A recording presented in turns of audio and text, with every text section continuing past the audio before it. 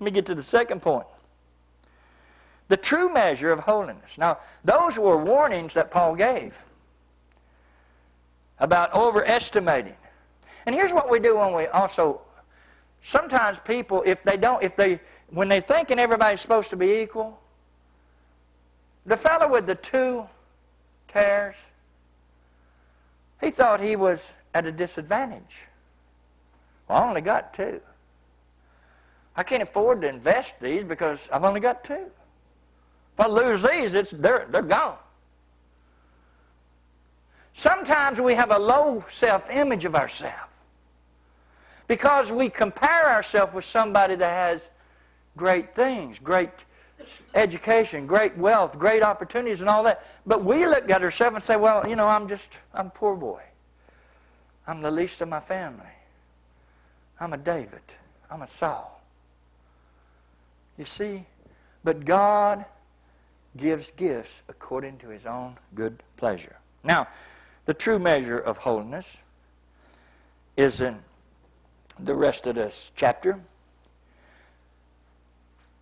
The true measure of our holiness is marked by how we respond to God's gifts, as you have seen the example of that, and how we respond to God's grace and faith.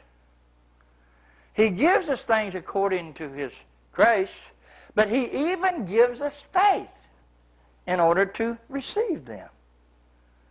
He has given every man a measure of faith, but He may have given you more faith than me.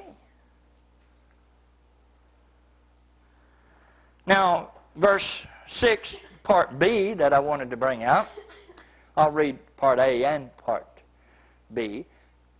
Romans 12:6, having then gifts differing according to the grace that is given to us. So our gifts are different depending on the measure of grace God has given us. Now he's starting to talk about these gifts. Now what Paul is using is he's using gifts in the church because he's speaking concerning church. But anything you hear about church life also can be applied in the world. All you just need to do is substitute a different job there. Whether prophecy, or newspaper carrier, or construction worker, let us work or prophesy according to the proportion of faith that God has given us. What God has given you is He's given you the grace, the gift, the talent, and then the faith. And you need to exercise that faith in order to achieve what God wants you to achieve. Not your achievements, God's achievement. Because it comes through His grace and His faith. All you're doing is taking the opportunity to exercise that faith. All right, now follow me and don't get sleepy yet. All right, so what we're talking about now here is works. We're talking about fruit now. The different kind of fruit. Though God gives us all these things, we're still held accountable for how we use these gifts. So, if we have the gift of prophecy, that's preaching, the gift of gab, some people call it, then let us prophesy or preach according to the proportion of faith. I don't know. There's some preachers better than other preachers, seems like. Some preachers are more powerful than other preachers. I'm no T.D. Jakes. Can't even compare with him. In fact, what I've been telling you is I shouldn't compare myself with him. Not that I shouldn't watch him and learn. The fellow with the 2 talents could have watched the fellow with the 5 talents and said, where'd you put that investment at? I think I'm going to invest there too. Nothing wrong with learning from somebody who's got a handle on something. That's another virtue of a Christian. They're willing to learn. We may get into that here in a minute in one of these verses. But let him prophesy according to the proportion of faith. That is, give it all. Put your faith in it, in your job. Verse 7, or ministry. Now, I always thought prophesying was ministry, but a ministry means to distribute things too. We can distribute the word, so that is a ministry, but there's many ministries. There's music ministry. There's singing ministry. There's, all kinds of ministries. It says, let us wait on our ministering, or he that teacheth on teaching. To wait on something means to be wholly given to it. If God has called you to be a minister or a teacher, what he's saying is you should be wholly involved in that, not some side issue. Now, I like Jimmy and them goes out and hunts gold, and man, I'm impressed. He showed me all his gold. But unless that's his ministry, right now we've asked him to drive that truck, so he should be wholly given to driving that van. And if he gets some time to go find gold, that's great. But his main ministry is what God has given him to do. God, the gift that you have is the gold. So yeah, you take advantage of that. You work and you pan your gold and you get the reward for it. That's okay. But what God has called you to do, and this is where you get a calling. You should be called into something. You should feel that God wants you to do this. And if you don't understand God's call, then at least listen to the pastor. If I asked you to do something and God didn't wake you up in the middle of the night and slap you with a bolt of lightning, then maybe you ought to give some account to me. If God says he don't want you doing it, then I'll understand. I'm not going to go against God. Let us wait on it, or give ourselves to that. Verse 8, or he that exhorteth on exhortation. I believe exhortation is a very important thing. Now, we preachers do exhort people, but exhort somebody is to pretty much to counsel somebody, to remind somebody that they need to do something. My wife always exhorts me to take my medicine in the morning. Now, I know I'm supposed to take my medicine. I have a prescription that says take it at these times and take this dose. But sometimes I forget. And it's good to have somebody that will exhort me and say, Tom, did you take your medicine? Do you know what the church is supposed to be doing? It's not supposed to be the preacher always trying to remind you of what you need to be doing. We ought to be reminding each other.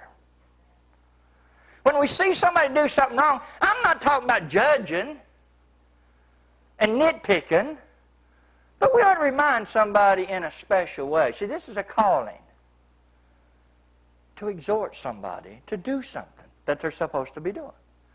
And he that giveth, let him do it with simplicity. Giving is a calling.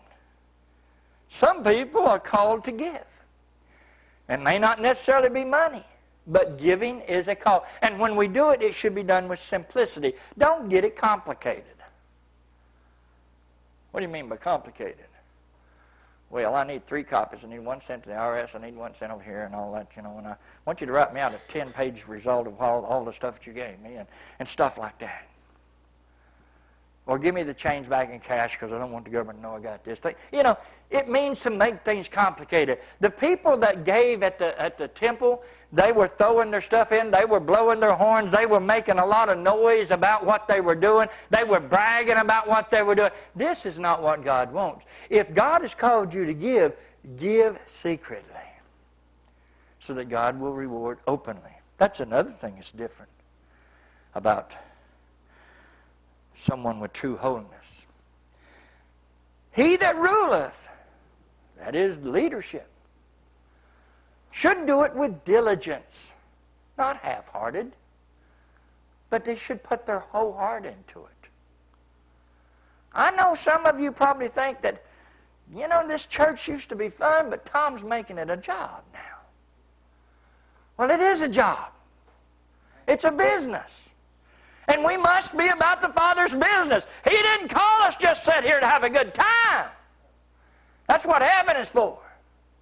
Now's the time to work. We need to work.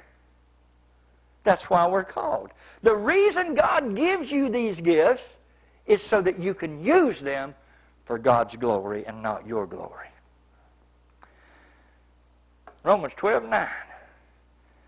Let love be without dissimulation. That means let it to be sincere and honest. Let it be not some kind of superficial thing, but let it be backed up with works. If you say you love somebody, you ought to be able to show that love through works. Don't just tell somebody, well, I love you. There's a lot of men do that to young ladies out there. I love you, honey.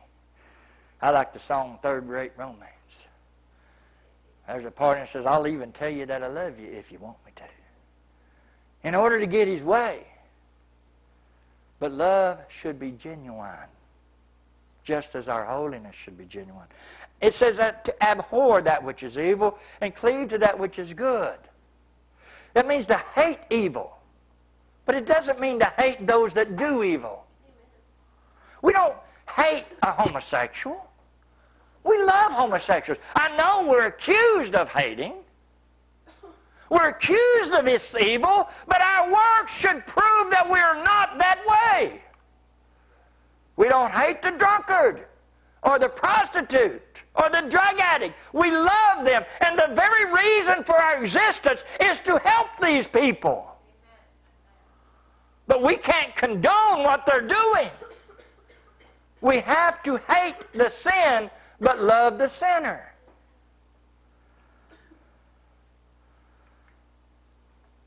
Verse 10 says, be kindly affectioned one to another with brotherly love, in honor preferring one another. Boy, this is a difficult one. You want to be holy? Get a hold of this. Kindly affection.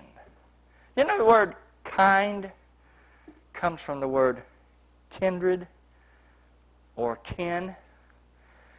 And it has to do with how you treat those that are close to you. You know, my son come to me needing something, I help him out. There's times I'll tell my wife, I say, boy, he needs to manage his money better. Now, I'm not saying which son. Probably Tom, because I could borrow money from him, actually. He's doing better than I am. But Joe, he'll ask sometimes.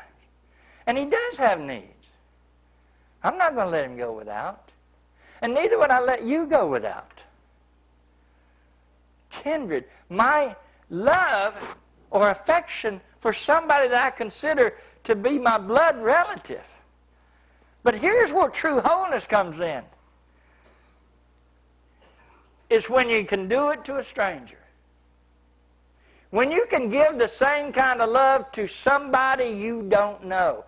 Do you know why I have a road rage problem? It's because I can love my relatives and those that I know, but those that I don't know, I can be mean. I can be outright. Well, I can't say that here. You see what it is, what road rage is it's a person that is impatient or intolerant with somebody else. There's been times I've been riding on somebody's bumper saying, hurry up, I'm running late for work. And then I look up there in front of the car and it's my boss. And I start backing off. Oh, that's the boss. See, when you know somebody, everything's different. We're nice to people we know. But we walk up to a cashier that messed up on your change, and we want to give them the right act. Our waitress today at Cracker Barrel was left a lot to be desired. I tipped her anyway. I told Deb she may have had some special woman issues. She said, no, she's in her 60s. I said, well, maybe she's got some grandkids she's frustrated about. Who knows? Maybe she's taking care of her mom. Maybe she had all this stuff on her mind.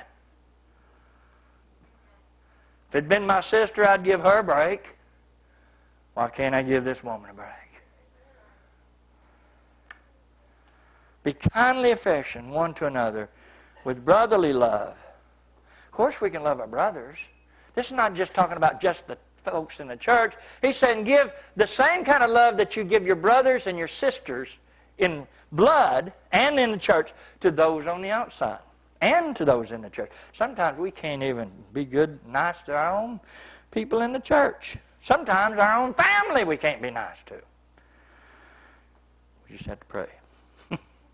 Verse 11, that we should not be slothful in business, fervent in spirit, serving the Lord. We serve the Lord in everything we do. We think that it's only when we go to church we got to do this. No, every moment of your life, as I said, your job is a gift from God. God gave that to you for a purpose. And you serve God in it. Now, we should not be slothful. We should not cheat. We should not, you can tell a lot about a person. Even I heard one message where a guy was trying to tell people how to pick out a woman or a man. And he told the women that they want to get a man that is got credible integrity. He's honest. He doesn't cheat. He doesn't lie. He doesn't overpromise things, but he is fervent. That means he does things with the right spirit. He's got his heart in it. Give your boss the 8 hours work for the 8 hours pay. Don't cheat him.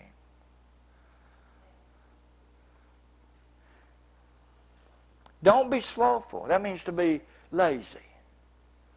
Work hard. Because when people see you, I think a lot of folks has bad impressions of Christians because of the way they work on the job.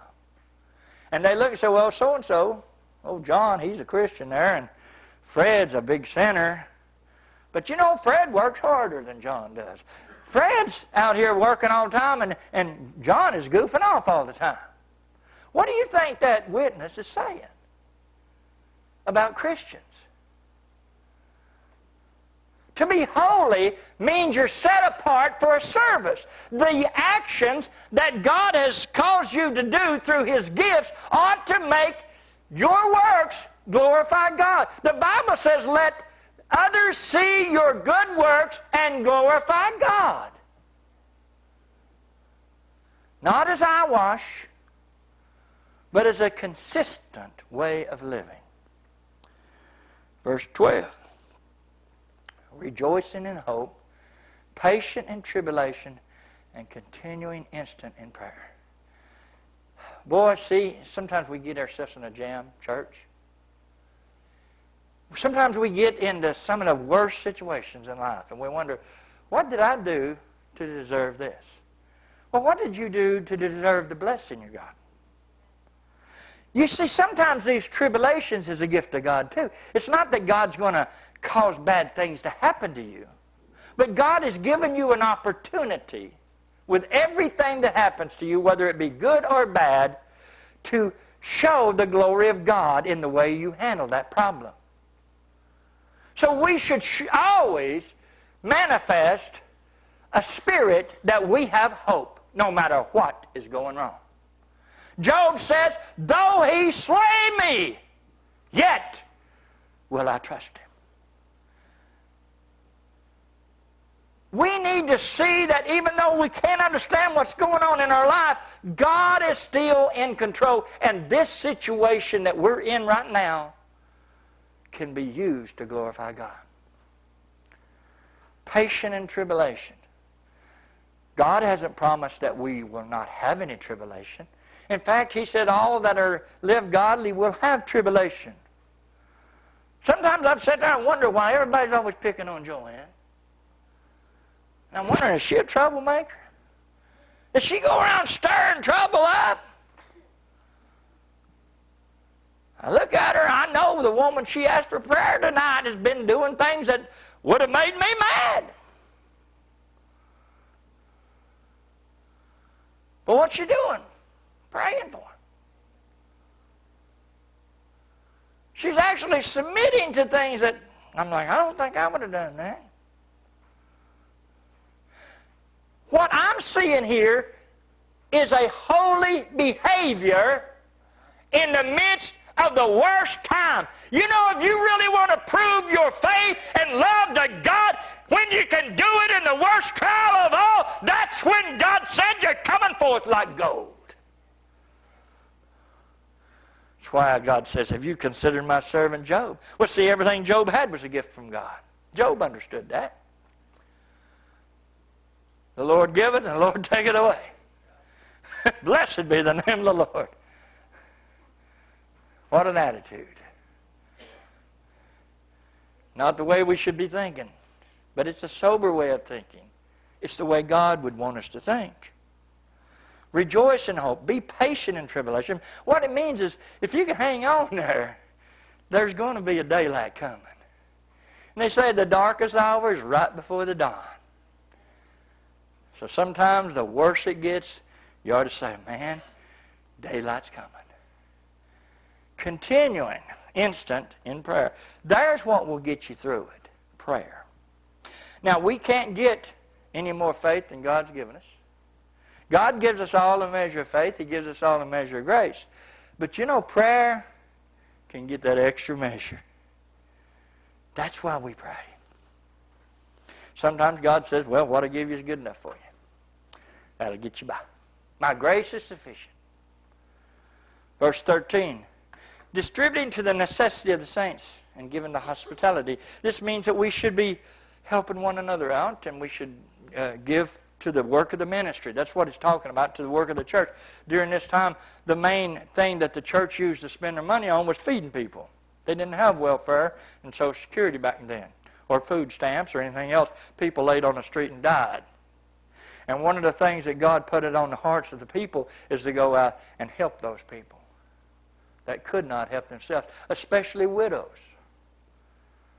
These were widows that maybe at one time lived in a wealthy home with their husband. Their husband might have died, and then somebody else got their property, and they didn't get nothing but the street. God wants us to go out and help people like that. Romans 12:14, bless them which persecute you. Bless and curse not. Well, I'm sure, Joanne, you could have cursed somebody today. But you could also bless them. See, you've got two choices. This is the opportunity. You've got an opportunity. This is a gift from God that we need to look at. Even if it's bad, it's still an opportunity. And an opportunity is a gift. It's not that God gives you the trial, but He gives you the opportunity to show your holiness, to show what separates you from the rest of them. This is what the world is in need of. They're looking for a church that will give them more than eyewash. It's hard. We need people to exhort us and remind us sometimes when we go through these trials. Rejoice with them that do rejoice, and weep with them that weep. Now, I've seen people, somebody get a $5,000 income tax return, and I'm like, boy, I wish I got a $5,000 income tax return. I had to pay $300. Now, what the Bible's telling me I ought to do is, when somebody, if Jimmy comes and I believe you are going to be coming, and saying, I got a refund, then I'm going to rejoice with you. And if something sad happens in your life, I'm not going to walk away. I want to weep with you. I want to feel your sorrow like I want to feel your joy. I want to share it with you. That's what a church is for. You know, that alone would make people desire to come into church. But what happens when they come into church is condemnation, finger pointing, eyewash, and everything else that will run people off as fast as they can come in. If we would just rejoice with them in good times and weep with them in bad times. Show compassion with them. Show empathy with them. Because we've all had times where we rejoiced And we all had times when we are sorrowful. Don't get envious of somebody else's blessing. The way I look at it, in the military, we had to stand in line in a chow line. We stood in line for everything. And I was never at the front of the line. But I knew there was going to be enough food by the time I got up there. I knew my Air Force was going to take care of me. So I just waited my turn. God will bless you if you're patient with Him. So rejoice with those that's getting theirs now. And weep with those that's not. And when yours comes, when your ship comes in, maybe somebody will rejoice with you. And I appreciate y'all rejoicing with me on our 40th anniversary. And I guess you would appreciate me hurrying up here. So I'm going to go try to get into it. Be of the same mind one toward another. Mind not high things. Now, in other words, we ought to be thinking of each other the same way. There might be somebody, Savannah might just love me. And I might just despise her. But never tell her that. I do love you. But we should be of the same mind. What it's saying is, I ought to be thinking as much about you as I think about me. I ought to be as concerned about your well-being as I am about mine. And I can guarantee you that I've stayed up late at nights worrying about mine. But to be honest with you, I've stayed up late at nights worrying about some of you too. Be of the same mind one toward another. Mind not high things. In other words, sometimes we do want to give more abundant honor to some people. We shouldn't. Now I had to ask myself, I come down here from my cabin up there, we were on our honeymoon, our first honeymoon.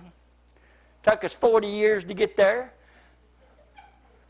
But in the middle of it, I get a call from some guy who says, I'm wanting to come and visit your church. I'm looking for a new church. And I've got a wife, and I got a son, and I know how to play the piano, and I've been a minister of music for 20 years, and I'm like, my goodness, there's the answer to my prayer. I've been wanting somebody to play that piano. But somebody knows what they're actually doing. That would be great. So I come down here, I called Joe. I said, Joe, you can have a movie, you can cancel whatever you want to do. I said, no, we got somebody coming. Now the question is, if some average person called and said, I'm considering your church, would I have come down for them? And I had to come to the conclusion, I would have been here for just anybody.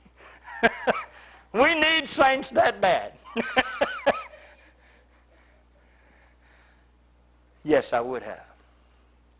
But it is exciting to know that somebody might come. But what I found out, one more person saying they're going to do something but don't. I think what happens, that fellow was already here, because I remember his name and I remember some details about it. I think he's already been here and he just realized it. And he knows that he can't be just moving into Lenoir City 8 months ago and be just moving into Lenoir City today too. So I believe he realized, once he realized where this place was at, he realized that he was a liar. And I did too. Now, what kind of witness is that? Now, I would have to repent if I heard him call and he said his car broke down or he got T-boned or something down here. But anyway, I'll move on. Be of the same mind. Mind not high things. In other words, people, it's important and all that. We should all look at everybody the same.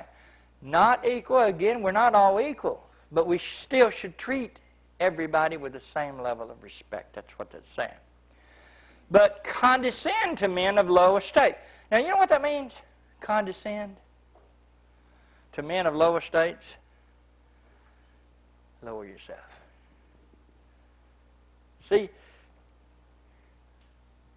I believe I could preach to folks, college-educated people, at least people, on the same level of education as I am.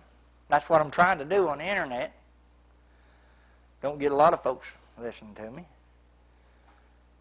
But some of you are like, I wouldn't have to use big words with you folks. I could talk plain language. I could say ain't. Yont to? Yeah. Jeet. I could do all that. I could condescend.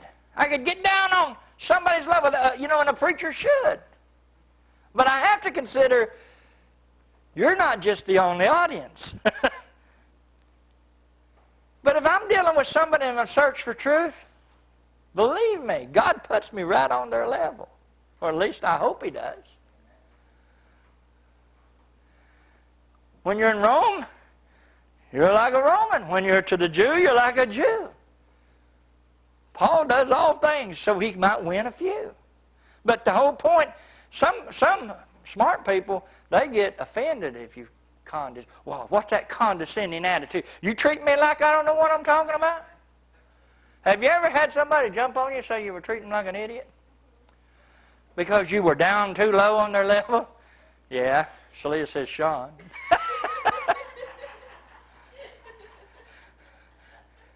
That's all right. Deb come right out the other day and said, I didn't know nothing.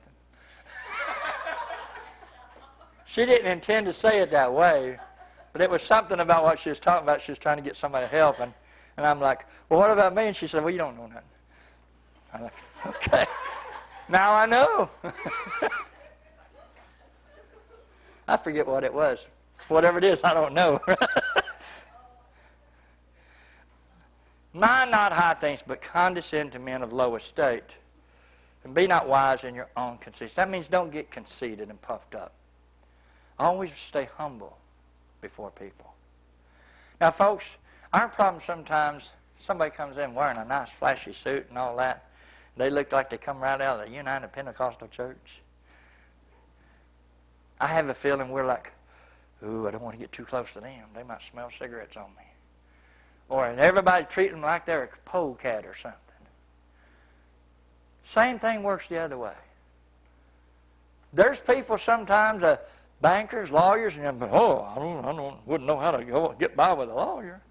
Sometimes we need to lift ourselves up. We need to be on their level. That don't mean we put on our front, put on our eyewash, and try to be somebody we're not. It's like Popeye says, I am what I am, and that's all I am. We're never going to change who we are because that's what God made. But we can be better people. We can improve our own relation with others by making the right choices. I better move on because I know you're going to. Recompense to no man evil for evil. Well, that sounds like that should be equal in the world's way of saying, you do it to me, I'll do it to you. Or is it do unto others before they have a chance to do it unto you? No, we need to do unto others as we would have them do unto us. Doesn't matter how they treat you. What matters, you're not accountable for the way somebody else treats you.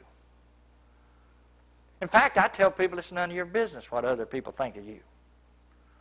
That's their business about what they think. Don't try to tell them what to think. It's your business what you think of them and what you do to them. You're accountable to God for the way you handle these problems we have all the time. We have so much drama in our lives because it's always tit for tat. When a man and woman is getting a divorce, one of the first things I tell them is, man, settle quickly. The Bible says settle with your adversary quickly while you're in the way with him. Because things are going to get worse. Well, I'll pay him back. I'll order 900 pizzas and have it delivered to his house. In fact, they write a book on nasty things you can do to people. I don't recommend anybody in this church get it. Because that's contrary to everything I'm saying here. What I'm saying is, don't return evil for evil. Provide things honest in the sight of men.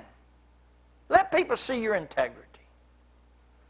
You're not going to stoop to that level of action. You're a king's son and daughter. You're expected to have better behavior. Romans 12:18. If it be possible. I like it when God asks you, is it possible? It's possible with Him, but not possible with us. If it be possible, as much as lies within you, or life in you, live peaceably with all men. And if you notice the scripture that people says, follow holiness without which no man will see the Lord. They never read what goes on to it before that. It says to follow peace with all men too, basically. To follow peace with all men and holiness, without which no man will see God. It didn't say when you follow after something, don't mean you caught it, does it? It means you should pursue it. It should be a goal. It should be a desire for you to be at peace with everybody, if possible. God realizes that some people are so wicked, they're so much a heathen, that it's just simply impossible to get along with them. But we still should not return evil for evil. We should try our best to have peace and be peacemakers. Verse 19, dearly beloved, avenge not yourselves. Here's another gift from God. It's not your job to get vengeance, but rather give place unto wrath. In other words, this is where I'm going to stand in the position of vengeance. I'm going to take my wrath out on somebody. You know how sometimes we have somebody stand in place for healing? Somebody else steps into their place. What that's saying is let the Lord step into your place. You have a right to take wrath out on somebody that's done you wrong. But what he's saying is submit to God. Let Him take care of that. Say, God, I'm giving this to you. I'm putting it in your hands. And I'm not asking you, it doesn't say to go curse them. Say, God, I want you to curse them dead. I want you to smite them with blindness and strike them with a lightning bolt tonight. No, it means, all right, Lord, I'm angry. I want to kill somebody. So I'm going to get out of this frame of mind and think soberly. And I'm going to let you stand in that position. It's yours. Vengeance is yours. Dearly beloved, avenge not yourselves, but rather give place unto wrath. Give God an opportunity to take care of that for you. For it is written, vengeance is mine. I will repay, says the Lord. The worst thing that an enemy can do to you, to a holy person of God, that's why God says, touch not my anointed and do my prophets no harm. Amen. He's talking about His anointed people, those that have the holiness of His grace upon them. He will repay in His good timing. Now what it says in verse 20, therefore, if thy enemy hunger, feed him. If he thirst, give him drink. For in so doing thou shalt heap coals of fire on his head. Whoa. Whoa. Because you got out of that place, now you've turned that over to God and you said, well, God, I'm going to fit into your place, God. I'm going to feed this guy. I'm going to pray for him because he's just despitefully using me. And Lord, I'm going to leave the wrath to you. I'm not going to get upset if you don't bring it down. In fact, I'm going to pray for him and pray he don't get no revenge, no vengeance upon him. I'm going to pray that he repents. But I'm going to forgive him. When you forgive, what you're doing is letting it go. It doesn't mean you trust that person. When a person does you wrong, you know, I believe turn the other cheek means strike one, strike two, Third strike, let God come in as the pinch hitter. Okay? Let Him hit that for you. You will heap coals of fire on His head. I got one more verse here for you. It says, be not overcome of evil, but overcome evil with good. The only way to fight evil is with good. Good is a total opposite of evil. When you have two powers fighting one another, they are direct opposites. To return evil is joining the devil's team. Think about it. Whose side are we on? We're on the Lord's side. So we sung that song, I'm on the battlefield for the Lord. So I'm going to conclude here now. So the purpose of holiness is to set the Christian apart for service. Not for the sake of being different, but for the purpose of Christ. Being different for a purpose, that is, our calling. And what distinguishes a Christian should not be based in pride with the glory of the self at stake, as the world distinguishes itself, but in reasonable service to God, according to the measure of grace and faith that God has given us. We should make the decisions and take opportunities that God's given us, whether they be good opportunities or bad opportunities. The opportunity to excel. And you know, I had a boss one time that would always say that. He would always come in every time he had a problem. And he would say, Sergeant Stennett, I have an opportunity to excel for you. And that was code for me saying he's got a problem that he's going to dump in my lap. And here's the thing, if I took that problem and solved it, I got the reward for it. If I didn't solve it, then it was still a problem. We can't solve everything, but we need to look at good and the bad. That's why I believe the Bible says that all things work to the good of them that love the Lord, who are called according to His purpose. See, you're set apart for that purpose, to win people to the Lord, to bring glory to Jesus. We're accountable for the choices we make concerning our opportunities. So, I don't think that I'm less than T.D. Jakes. I don't think I'm as good of a preacher as he is, but then I think he's got things God gave him that I don't have. And I'm not going to use them as an excuse because I'm not accountable for T.D. Jakes' church. Thank God. Actually, I don't know whether I can handle it or not. I'm accountable for this church. And I believe God has given me the sufficient gifts in order to do the job here. And I'm accountable for this. To do it earnestly.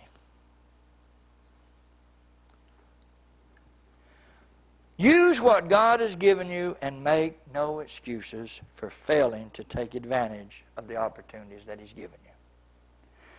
And I close with 1 Peter 2 verse 12 because it kind of puts it together. It says, having your conversation. The word conversation doesn't mean things you're talking about. It means the life that you live. The status in life that you have. Having your conversation honest. We are to live an honest life. Among who? The Gentiles. Unbelievers. Heathen. That whereas they speak against you as evildoers, they may by your good works, which they shall behold. In other words, see, not eyewash, but see those things I've been talking about here tonight. And glorify God in the day of visitation. That's when God comes to visit them with His Spirit and calling them to accept the Lord, to come to the knowledge of saving grace. Maybe they're not going to do it while they're still out there in the world, but they will when God visits them. But now I want to point out something here. Where it says, they may by your good works. The word your is italics. Normally the King James puts things in there to help clarify things. But in this case, I believe it confuses things. It's not talking about your good works, because the holy person never sees his works or achievements or things that he does as his works. They're always the fruit of the Spirit. So everything you do is God's work. We can stay humble. We can give God all the glory. And that's what he's saying. Let them see the working of the Holy Ghost in you. Because the things that I brought out here tonight, church, they're not easy to do. In fact, some of them are outright impossible to do. But where it may be impossible to man, all things are possible with God. So let God work through you, and what I will do is try to exhort you and remind you of these duties, these responsibilities. And I think if we live the life that Paul is talking about here, and these are not the only things. Paul has just used a few things. If we live the Scripture and walk in it, that's our conversation, our life, then I believe we will exemplify holiness as we go about our business.